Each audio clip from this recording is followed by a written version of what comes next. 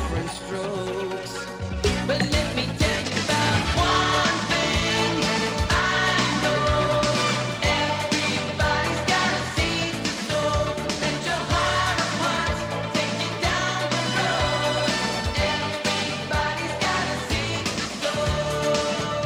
sow. Now the WPTF Weekend Gardener with Mike, Ann, and Rufus. Well, good morning, everybody. Welcome to the WPTF Weekend Gardener. And it's not snowing, and there's no snow in the forecast, except maybe Monday morning early. They might be a little freezing rain or sometime in the afternoon, whenever the precipitation gets here. But who knows, really? No. I promise you it's snowing in Boone. If it's Well- snowing anywhere in eastern America, it will snow in Boone. They did see a picture this morning. They are making snow at Appalachian Ski. Okay. And probably at Ski Beach and Sugar Mountain and all of those places too. So, yeah, they got some cold weather. That's all they need. That's all the Chinese are doing. They don't have any natural snow for the Olympics, so they've got thousands of snowmaking machines, and it's a very arid region. I don't know how they're doing it. It's really pretty amazing. A lot of trouble too. Me. At any rate, 919-860-9783. The other voice you heard was that of Brother Rufus Edmonston. Morning there, Rufus. Buenos dias, audience. That's right. We've got our friends from Lele down the hall, so we throw out a Spanish word here and there occasionally. They're such fine people. What does Lale mean? I'm not sure. What does it mean, Paul McKenzie from Vance and Warren County? The law, I think. Yeah. Oh my gosh!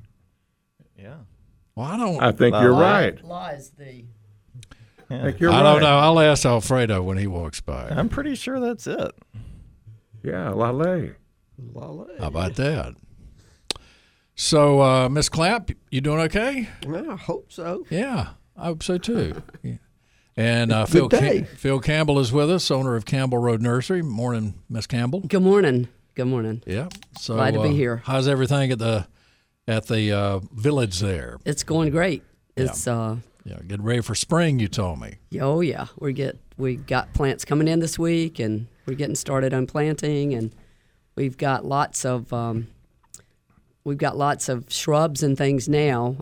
A big new crop of shrubs in our shrub house, and we've got Daphne, and brought one of those in. You sure did. Yep, yep. So we got that's a pretty one too. we've got lots of house plants. We'll talk about some of the things we've got a little bit later. Now I was picked up Ann, and I think the tree I saw just kind of glanced at something trying to bloom. I think it was a star magnolia. Mm-hmm. They do crazy things. They come out. They get a little bit of this time of year. You get February, and they start getting a little warm weather, and they come out. Yeah. Sometimes they get hit pretty hard, but they're beautiful in full bloom. They are if they can survive. The buds are starting to swell on those for sure. That the ones at my house. So that's good news. And I was driving for two weeks ago. Whenever we had the snow on Saturday morning, actually 3 weeks. I don't know what it was now. 2 weeks ago, and there is a fall blooming cherry tree on Highwoods down near Capitol Boulevard, and it still had blooms on it. Right. Yep. That's an amazing thing. It's not a very pretty tree. It's been through the mill, as they say, but it was blooming. It's bloomed here and there this fall. I'm pretty amazed. Do y'all have any fall blooming cherry trees in your neck of the woods? I don't know, to be honest with you. I don't know if I've seen any other than this one, but I tried to. Gerald Adams identified it, but it's kind of neat. If you take care of it, it'd probably be really pretty. So it blooms in the fall and the spring. Right. There's some out at the out there on Tryon Road, right across from the Harris Teeter and that shopping center there, close to what used to be called Colonial Baptist. In that corner of Holly Springs, yeah. There's some there. All right. Yeah, they're always I'll have to look so for pretty. Those if I make it over there. Yep. Rufus, do you have a fall blooming cherry tree? No, but we've mentioned so many times what are great things for the winter planting and I don't think we've ever mentioned something that just blooms its heart out for a long time, are quinces. Yeah. Yeah, and you have several different types. Yeah, I on do. your The property. orange one, pink, and the white one. They're just wonderful plants, and along with daphnes and osmanthus and the Edgeworthians are getting ready. And Are really getting Edgeworthia. cranked up right now too. Yeah. I call that the chandelier plant. Yeah, it looks Yeah, I mean, like some of the little bells are yeah. or I plot- could smell it yesterday, so Yeah. that's good. Yeah, that's Yeah. a really neat looking plant. Everybody should have one of those. And a Daphne, although Daphnes are kind of hard to find, aren't they? Yes, they are. Oh, We've- but you found them. We've got probably about 40 right now. That's it. Oh, wow. Yeah. Well, that's good, though, Well, when because those last are gone, year, that'll be it. you didn't have any, did you? No, and we've also got the other Daphne that's the eternal fragrance. It's the Daphne transatlantica. It's it's not as fragrant as this one, but it's a little bit easier to grow. Oh, I mean, you can talk to that one and look at it occasionally. Is it- Hurt his Does it- feelings? Does it Yeah. have phytophthora root rot problems? Not as much. No. Okay.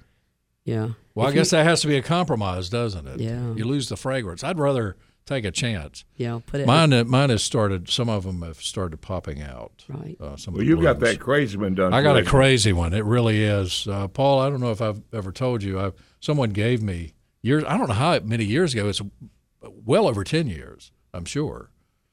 And I put it behind some shrubs. in the pot. Yeah, in the pot, and I forgot about it. So it grew through the pot into the ground, and then eventually the pot split, and then it was kind of in a corner, and there's a huge mahonia, and it started growing around the mahonia, and that's the way it looked. I'll find a photo of it Yeah. from You know, recent years. And talking- it's very talking- happy looking. Talking about plants doing weird things, I was, I guess, in the first snow, I was standing at the back door there, and I looked out towards the pergola, and there's red berries up on top of the jasmine, and I'm like, where did those red berries come from? I mean, they were obviously on something that was growing. A nandina that's planted right at the corner of that pergola has grown much like a vine and has gone up through the jasmine that's on that pergola, and it's just as beautiful as it can be, and it's found its way up to the sun, and there's red berries up there. I mean, Any way to survive. exactly. That's kind of been the way my philosophy over Yeah, the just last let it go. 47 years is just try to survive. And Yeah, just I mean, that's and so what I'm I've gonna, done here. I'm just going to leave it there. Yeah, you I know? would. I mean, it's beautiful. I've heard people before sort of malign nandinas saying, "Oh, that's a common plant." I love them. I love 'em right too. right now, all over the place. I have these red berries that I wouldn't have unless I'd let the nandinas spread themselves. Right. And Nelsa last week pointed out the smaller versions, Right. which can be extraordinarily bright red Mm-hmm. in the sun. And then there's the one that has the yellow berries. Yeah, So they're just I you know, like you have to prune They're a them little correctly. bit aggravating. Yeah, they You are don't kind give of them aggravating. haircuts, crew Right, cuts. right. You have to cut a third off or a fourth off. You know how many stalks you have each year, and just kind of Well, I cut the stalks in different lengths. Yes, exactly what I was talking about. You're doing it exactly right, of course. Yeah. So it gives it a better look. But I really like those dwarf ones or smaller ones. I don't know what they're called. I mean, like if it's subspecies or the nandina or some type of other nandina. Yeah. Is basically Yeah. what I would say. Very scientific. You can see that I've learned yeah. a great deal over 37 years here. Doing okay. well, doing well. Well, I hate to be the Debbie Downer, but You don't like them? Well, it has some invasive characteristics. And Oh, the heck with that. Everything in my yard has invasive characteristics. Well, I mean, Yeah. there's spreading aggressively in your yard, and then there's spreading into natural areas where we don't want it. Not like Mexican sunflowers. Not like Mahonia. Not like Mahonia. Not like Holy hellebores. Mahonia in the woods behind the nursery. But, Then but there's I will, ivy. But I will say, yeah, ivy's terrible. But if you're going to plant it, do go with one of the named cultivars. Like, don't just go with the. I think that's with the always a good species. idea. Yeah, go with one of the named cultivars, and those have likely, for the most part, been bred to reduce the invasiveness characteristics of it. So. Now, the ones I have Sorry. a couple that are tucked away that I planted early on when we bought the house 30-some years ago. And I don't notice that they have spread really. Well, but see, They're just kind of, they're just hanging on. the issue is that when you have a non-native plant that produces berries, So the birds take the berries to somebody the else's birds yard. can spread it into the state parks Oh, okay. and the nature preserves. Well, and, every and state things park like that. needs an Andina. What's wrong with you, Paul? I'm sure that Getting a bird, on your high horse this morning. I'm sure a bird planted the one at my pergola. I did not plant it All there. right, probably. I'm heading back to Henderson. No, that's all right. Well, you could have stayed on the phone. It would have been a lot easier for you than to drive all the way down here. And miss this? Oh, well. It's all good. Yeah. And you get to sit beside that Daphne. That's right. That's right. right. Yeah. And you get to smell donuts. Yep. Yeah, there are lots of donuts in Yeah. there. Baker's dozen. Rufus, someone brought you some oranges. A gentleman called me and said to tell you that he had left some oranges at the Grocery Boy Jr., your drop-off place. Yes, I think I think it says James, and whoever you are, if it's James, thank you. James. Each person here today has one of your He beautiful. And he's got the name of it there on yours there, Mike. Somehow. It looks like James to me. And what what brand did he call it? They're 6 special. Honey Bells. Yeah, they're the special ones. Yeah. Rufus and WPTF gang. Yeah, That's us. that's the gang. So That is thank really you, really James. Nice. It's really nice. Do people often drop things off at? Yes, they do quite a bit because it's very difficult to find my abode down in there. You can't make So- this stuff up, folks. And so I get a lot of drop-offs of various things at the Grocery Boy Jr. And somebody left him a grocery cart at his driveway. A grocery cart. Phil and I noticed coming out when she picked me up, I have a grocery cart in my Well, driveway. that would have been convenient when you had your arm in a sling. The warden could have pushed you right back up to the house and back. How about that? Yeah, sitting right there waiting on me to take it back to the food line, or as Linda calls it, the food loin. You know, Or the food Melissa kitty. made pimento cheese last night, and I didn't even think about it this morning. She's gonna have to bring it. Doggone it! I forgot my phone this morning too. That's a good thing. Oh my goodness! Could somebody drive me That's home? a good thing. That's terrible. I mean, I going to get home? we specifically, I got in there and I went to visit Tom Campbell yesterday and Lib. They were doing a puzzle that they were very frustrated with. Oh, yeah. I said, Carlton I hate loves his puzzles. puzzle. Life is a puzzle. I would have taken a thing and thrown it. They would have been pieces for years that you'd still be finding behind couches and things if I'd had to deal with. I hate puzzles, but had a great conversation with them. And then I went home and ground up some cheese. And Melissa was supposed to be making it last night. I'm sure she did, but I didn't. It would have been in the refrigerator, and I didn't think about it. That's terrible. I'll call her. She'll bring it. Well, I'm okay. thinking of it right now. I know I shouldn't have brought it up. You would have forgotten. 919-860-9783. More of the Weekend Gardener straight ahead here on WPTF. It's 821.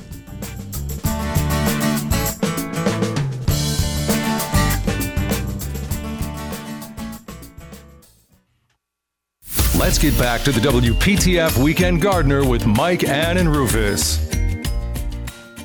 We're back on WPTF. Mike Rayleigh here, along with Ann Clapp and Rufus Edmonston. Phil Campbell's with us. Paul McKenzie of the Warren and Vance Extension Service. And Major Dave talking about his tomatoes, concerned about calcium in the tomato bed. And, that's something we can prepare for, Paul.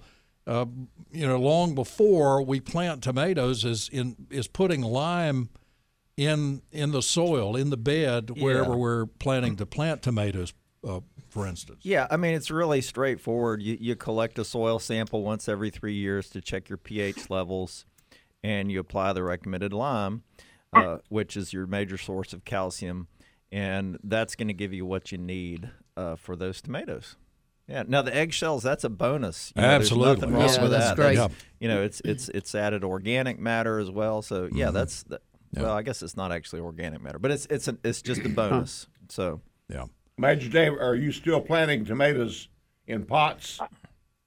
Well, I'm going to do both because I have really discovered that the determinate varieties, like my Romas, do fine in the buckets, but the indeterminates, like the Better Boys and the whatnot, do better planted straight in the ground. Yep. It's funny, I've noticed that people are coming back to the old varieties like Better Boy, Better Girl, and I tried some from the farmer's market this time, and I found it a good remembrance that they were delicious. So, although my favorite, of course, is Cherokee Purple, that Better Boy was really good. Well, can one of you speak to how long it takes something like crushed eggshell to actually break down in the soil before it becomes beneficial? 2 years. that's probably a good ballpark. I think, I would think. The lime, does it depend on what type of lime, what form it's in? Well, your lime, there's actually regulations that govern lime, and it's got to be pulverized to a powder that's fine enough that it will act within a reasonable amount of time. What about the dolomitic lime?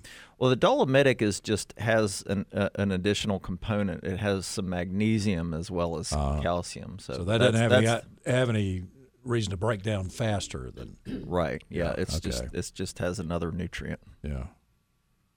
Well, Dave, I'm sure you get soil tests up there. Yes, and Epsom salts is another additive that I've just sprinkled around the yard from time to time and turned under. Yeah. But I really got blessed because a power line crew came through the neighborhood trimming the limbs back off of the power lines a couple of weeks ago, and I said, the guy had the chipper truck behind him. I said, well, if you need to dump that load, put it over here in my side yard. For the next 3 days, they continued to empty their truck of shredded mulch. I'll be doggone. So I'm going to obviously get me a good compost pile going there. Nice. Absolutely. And we're praying for a good harvest this year. I'm sure you'll have one. As fastidious as you are about your work there.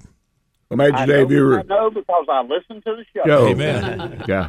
You were mentioning Epsom salts. Yes. Somebody told me one time back when I was in Boone that if you had a dogwood that wasn't doing well, put Epsom salts around the drip line, and it absolutely, I did that to that dogwood, and that baby did some producing. Wow. Now, I don't know what maybe Paul knows what the story was on that, but I'm a great believer in dogwoods and Epsom salts. I'm trying to remember what the chemical of. I want to say magnesium sulfate. So it's just a source of whatever if I'm right, then it's magnesium and sulfur. I'll search that real quick. But yeah, it's just nutrients is all it is. Yeah. More good stuff, Dave. Thank you, my friends. Enjoy the show. Yep. Always glad to hear from you. Give our best to everybody up there. Will do. Yes, Thank sir. Bye. Magnesium sulfate. That is correct. Just All right. two important plant nutrients. Ryan, thank you so much. You're in Chapel Hill there, and thanks so much for waiting so long. How can we help you? Hey, good morning. Yes, sir. Doug Sittel, Sittel on Google, and there's a podcast says Google Danielle Sittel, and it says Medium Blog. The judge says he's going to jail me if I can prove he took a bribe. And Hey, Ryan, what are you talking about? Dragged till the last 20 minutes of the timeline, Judge. I'm not sure what Ryan was talking about there. Let's go to Richard. Morning. I've got a couple of topics. One about forestry and Daphne and pre-emergence. Well, a forester was finishing up his forestry report and looked down and saw a stump, and he said, "Well, that's a dead ringer." Well, his professor told him it was okay to get stumped on a forestry exam. Okay. Got any more, Richard? Well, not this morning. Now on to regular gardening. Yeah. I recently acquired a couple of large Daphnes from a neighbor's lot. They're getting ready to demolish the house, and they were pretty good-sized Daphnes, rather large trunk diameter, but I couldn't preserve much of the root ball, so I transplanted it into some potting soil and garden soil combination. What's the prognosis for the success? Not good. They do not like to be transplanted or transported. What do you say, Phil?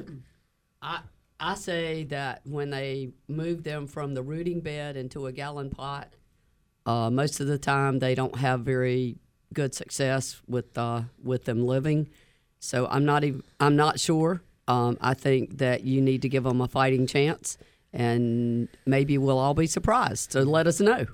Okay. Sounds great. Well, it was free, and yeah, I'll give it a chance. Yeah, and on the pre-emergence, of course, I don't care to spray too much. And years ago, back when we had dogs, I tried the corn gluten, and the literature says that after about 3 years, you get about 90% success, and I found that to be true. There was only one problem with the corn gluten. Well, the corn industry has a lot of stuff to dispose of, and they end up putting it in dog food now. And so the dog kept trying to eat dirt, and I thought, well, what in the world is, the dogs will eat about anything. But maybe the dog thought it was eating part of his food because it had corn in it. Who knows? Could be. Yeah. But if you, I think Logan's has a supply of that. It's a lot more expensive than the others, but if you have animals in the yard, it's probably a good alternative. It does have some pre-emergent herbicidal properties, but it's fairly weak as far as its effectiveness on weeds. But it could certainly be a part of your strategy for pre-emergent control in your turf areas, and even in landscape beds. But it's not going to be the ultimate solution. And I read some literature about diatomaceous earth being able to defeat nematodes. So I put some out in pre-preparation for my plant beds. I cultivate them for the tomatoes and grinding up any little trace of root, and maybe it'll work this year. Have you ever heard of diatomaceous earth being used for that function? I'm trying to put it out before the pollinators show up, because being indiscriminate, I don't want it to destroy an element of garden success, the pollinators. Well, I wouldn't be too concerned about any risk to pollinators because you're for nematode control, you're going to be applying it to the soil and mixing it in, and so there's not really going to be the pollinators would not be exposed to it. So I wouldn't be concerned about it from that standpoint. I'm not sure how effective it is against nematodes. Phil, have you? I don't. I know it's good for slugs and things like that, but I'm not sure about nematodes. It sounds plausible, but Yeah. I mean, how deep do you have to go for nematodes? I mean, you'd want to mix it in. I mean, if it was going to work, I think you'd have to mix it in pretty well. And I don't know what rate you'd have to use. Rufus, you ever use diatomaceous earth for anything? I certainly haven't, and I have tried fumigating one time, and I don't think that's something for commercial farmers. Professional, yeah. I also use it around the house, dust the crawl space and occasionally the attic, and it takes care of most household pests that could invade through those routes. Yeah. And That's certainly plausible. yeah, and you actually have a sponsor. They also put it in cattle feed or livestock feed to kill parasites. Oh. It's actually sold as that. And you just happen to have a sponsor out there on Hillsborough Street that sells it. Mm-hmm. Fine hardware Yes, store, sir. yes, indeed. Yep. I will say that when you're using those natural control strategies, many of which are effective, don't necessarily assume that they're completely safe as far as handling them. So, like, for example, with diatomaceous earth, probably a good idea to wear a dust mask when you're using that because it is a potential lung irritant. Right. Yeah, always check that because since its function is abrasive, that doesn't mix up with the lungs too well. Right. Richard, what is your favorite tomato? I like the cherry key purples and the green zebras. And as you're saying with the Better Boys, one reason I continue to grow those is disease resistance. It's better to have the disease resistance and have a tomato you may not like quite as much as the other. I actually, about a week ago, finished the last Better Boy that ripened in the window. Wow. And That's great. That's the insurance policy. But there was a Neva Azorian Red that Gerald had that was absolutely outstanding. It was incredible. And, well, we could spend the rest of our lives just simply sampling all the great ones out there. But, I mean, they're a tremendous amount. It's unbelievable how many varieties there are now. yeah, of tomatoes. and thank God we have the folks in this area that are experts at producing them. Righto. And I noticed at NC State on their website they had a list of the most disease-resistant varieties too. That's always good to have, but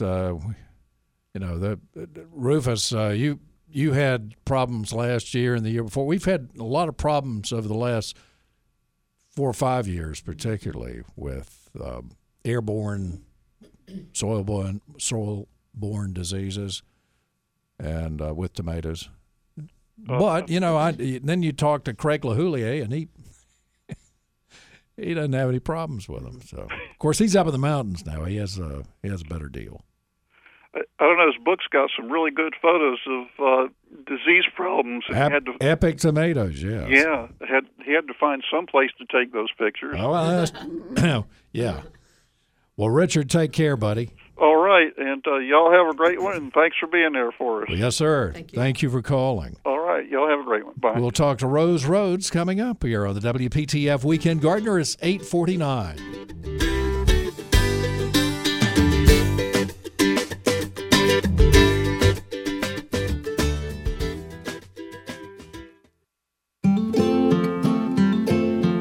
You're listening to the longest-running gardening show on the radio. It's the WPTF Weekend Gardener with Mike, Ann, and Rufus. All right, we're here, plus Phil Campbell, Campbell Road Nursery in Raleigh, and Paul McKenzie, who is an extension agent in Warren and Vance counties. And Rose Rhodes, the author from Princeton, is with us. Morning there, Rose. How are you today? We're okay, I think. Good morning. Except I forgot to bring the pimento cheese for Rufus and Phil, and I forgot to bring my phone to work. So, Did you make your own pimento cheese? We do, yes. Isn't that good? Yeah, mainly my wife makes it. I do that all the time. Yeah, it's good stuff. Yeah, it's addictive. It really is. It's extremely Find the right good. crackers too. Yeah. Get some of those sweet thins in there, and yummy. Haven't tried a sandwich, but it's good. It's wonderful, yeah. It's good to keep it. You always have something to eat. Yeah, that's true. What's going on today, Rose? Well, it's just cold here, and it's rained a lot, and I can't get out like I want to. Yeah. But I had a good time this week. I went up to Raleigh and bought me a bonsai pot, and my son had dug up an azalea in my yard that was beautiful, looked like a bonsai. So we potted that up, and I have that on a little hill so it shows up. I made me a little mound, and I planted that monkey grass all the way around it, or mondo grass. Oh, yeah. So I'm happy with that. Great. But I wanted to talk about tomatoes since you were talking about that. Yes, ma'am. I have a Hennett tomato that is 100 years old, or over 100 now. And I sow those seeds, plant those seeds every year, and have enjoyed that. Wonderful. And what I have done, I've talked about this before, is I planted those daikon radishes. Mm-hmm. And so I'm going to incorporate those tops into the soil, and that's where I'm going to plant my tomatoes this year. And that's my test, my project of testing. Sounds good. So that's what's going on down here in Johnston County. Well, things sound pretty relaxed, Rose. That's good. Yeah, I love it. Well, say the name of that tomato again. It's Hennett. Hennett. Yeah. You knew the Hennets, didn't you, Rufus? Oh, well, I know a bunch of them back home. We're sorry. Well, Tomatoes are better. I haven't heard of that one. No, these people lived around Kenley, and I don't know who gave me the seed, but it's a wonderful tomato. How about that? So I'm looking forward to sowing those, planting. I guess I'm going to do those about the 14th of February. What do y'all think? Sow the seed. You're talking about inside. Yes. Oh, yeah. I think that'll be about right. Phil, you look a little. That could be a little bit early. I mean, if you have some frost protection. Oh, I have a closed-in front porch. She's gonna do it inside. No, but I mean, once you go outside, yeah.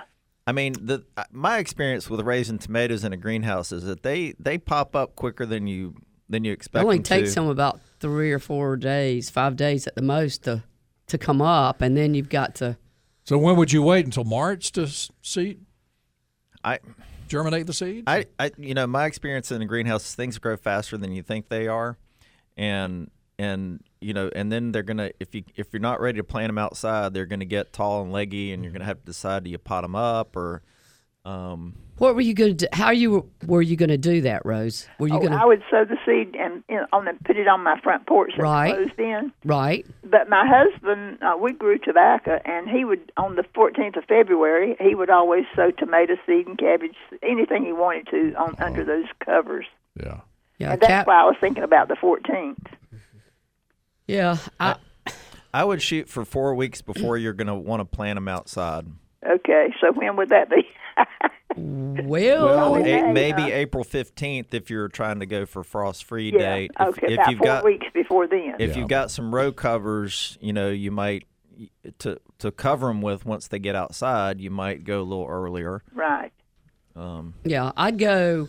Peppers might be the 14th of February because it takes them longer to go. Yeah. But I think tomatoes sometime the first 2 weeks of March is that sounds plenty good. time. I'll try that. Okay. Well, report back to us on But that, I want Rose. to know about these daikon radishes. Are you planting those as like a cover crop or a green manure or something? It's a green manure. Okay. They said incorporate that into the soil and then plant your tomatoes there. Interesting. Yeah, I bet that does real well on those sandy soils you probably got down there in Johnson County. Oh, I've got that rich, good soil, not sandy. Oh, nice. But those daikons, I put those with sugar and vinegar, and they're good with vegetables. So I learn something all the time, and I've loved that. But are you harvesting the radishes, or you're leaving? Oh yeah, them? right now I'm eating those right now. Okay. So anyway, it's fun. Sounds like it. You're very innovative. You're always doing something like that, aren't you, Rose? Well, I try to grow something different all the time. That's a good idea. I've almost run out of difference.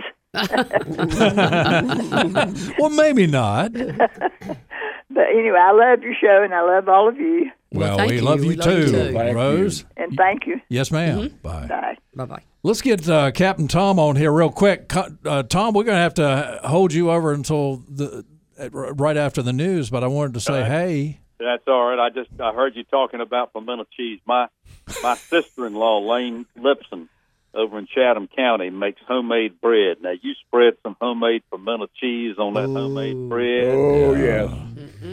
Yeah, Melissa used to make sourdough. She lost her starter, and she hadn't made it since. But, yeah, that was pretty good, too. That was kind of melt in your mouth. Get yourself a big glass of milk, and you got lunch right there. Yeah, I married a dairy farmer, so that we had thick milk when I used to court her right out of the barn. Her pimento cheese is anywhere near as good as her peanut brittle. Die for. It's good. It's good. It definitely is. Hey, Tom, hold on. We'll be with you after the news, okay? We'll be back.